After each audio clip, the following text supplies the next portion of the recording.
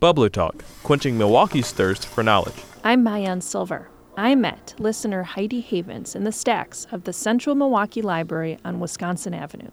She posed her Bubbler Talk question in her best library voice. There used to be a lion at the downtown library, and he used to play on the roof, and we wanted to find out what happened to him. The question, frankly, seemed fantastical. But there really was a lion in the library, back when the library and the public museum shared the building. The story starts in 1928 with an expedition of museum officials and local leaders to East Africa. They went to develop an understanding of the region and collect cultural specimens. One of the specimens they came across was a lion cub, brought to them by local Maasai people in the region that is now Tanzania.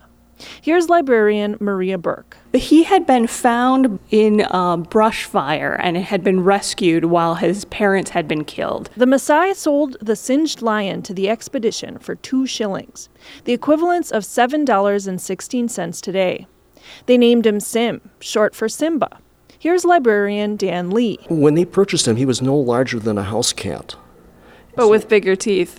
Yeah, bigger teeth, but he was more like a baby. He would gum. He wouldn't bite or chew on people. The expedition crew grew attached and brought Sim by ship to the U.S. He arrived to the Library and Museum building 90 years ago, almost to the day, on Saturday, April 13th, 1929. He moved into the taxidermy studio on the 4th floor. The room is still there, old-school lettering taxidermy still printed on the door. It's now a graveyard for card catalogs, no lions to be seen. But right outside of it is a hallway. We're looking down the museum's 4th floor office hallway. As you can see, it's very long, and it still has its original wooden floors. And this is how Sim got his exercise. That one museum worker would be stationed at one end, and another one would be stationed at the opposite end, and they would just roll the bowling ball back and forth, and Sim would just chase after it.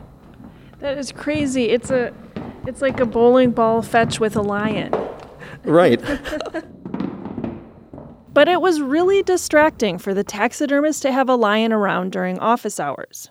So they kept him in a lion house on the roof while they were working. But the wooden bowling ball prematurely cut short Sim's stay at the building. He'd been chewing on the ball and developed tooth problems. The taxidermist had to send him for emergency dental care at the Washington Park Zoo.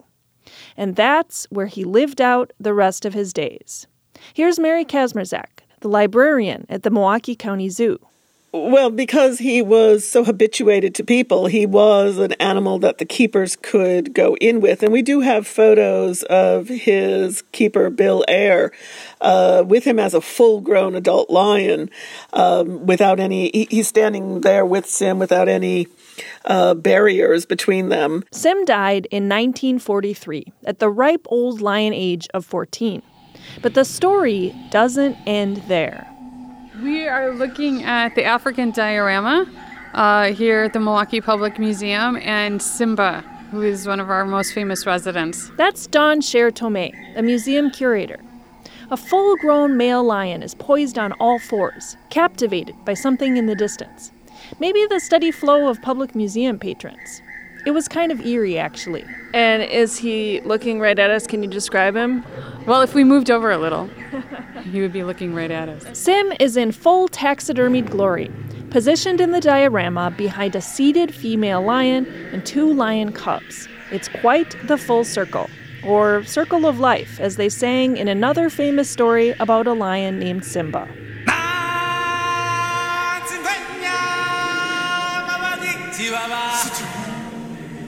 Mayan Silver, 89.7 WUWM, Milwaukee's NPR. What have you always wanted to know about Milwaukee's people, places, or culture? Visit WUWM.com/BubblerTalk to submit your question.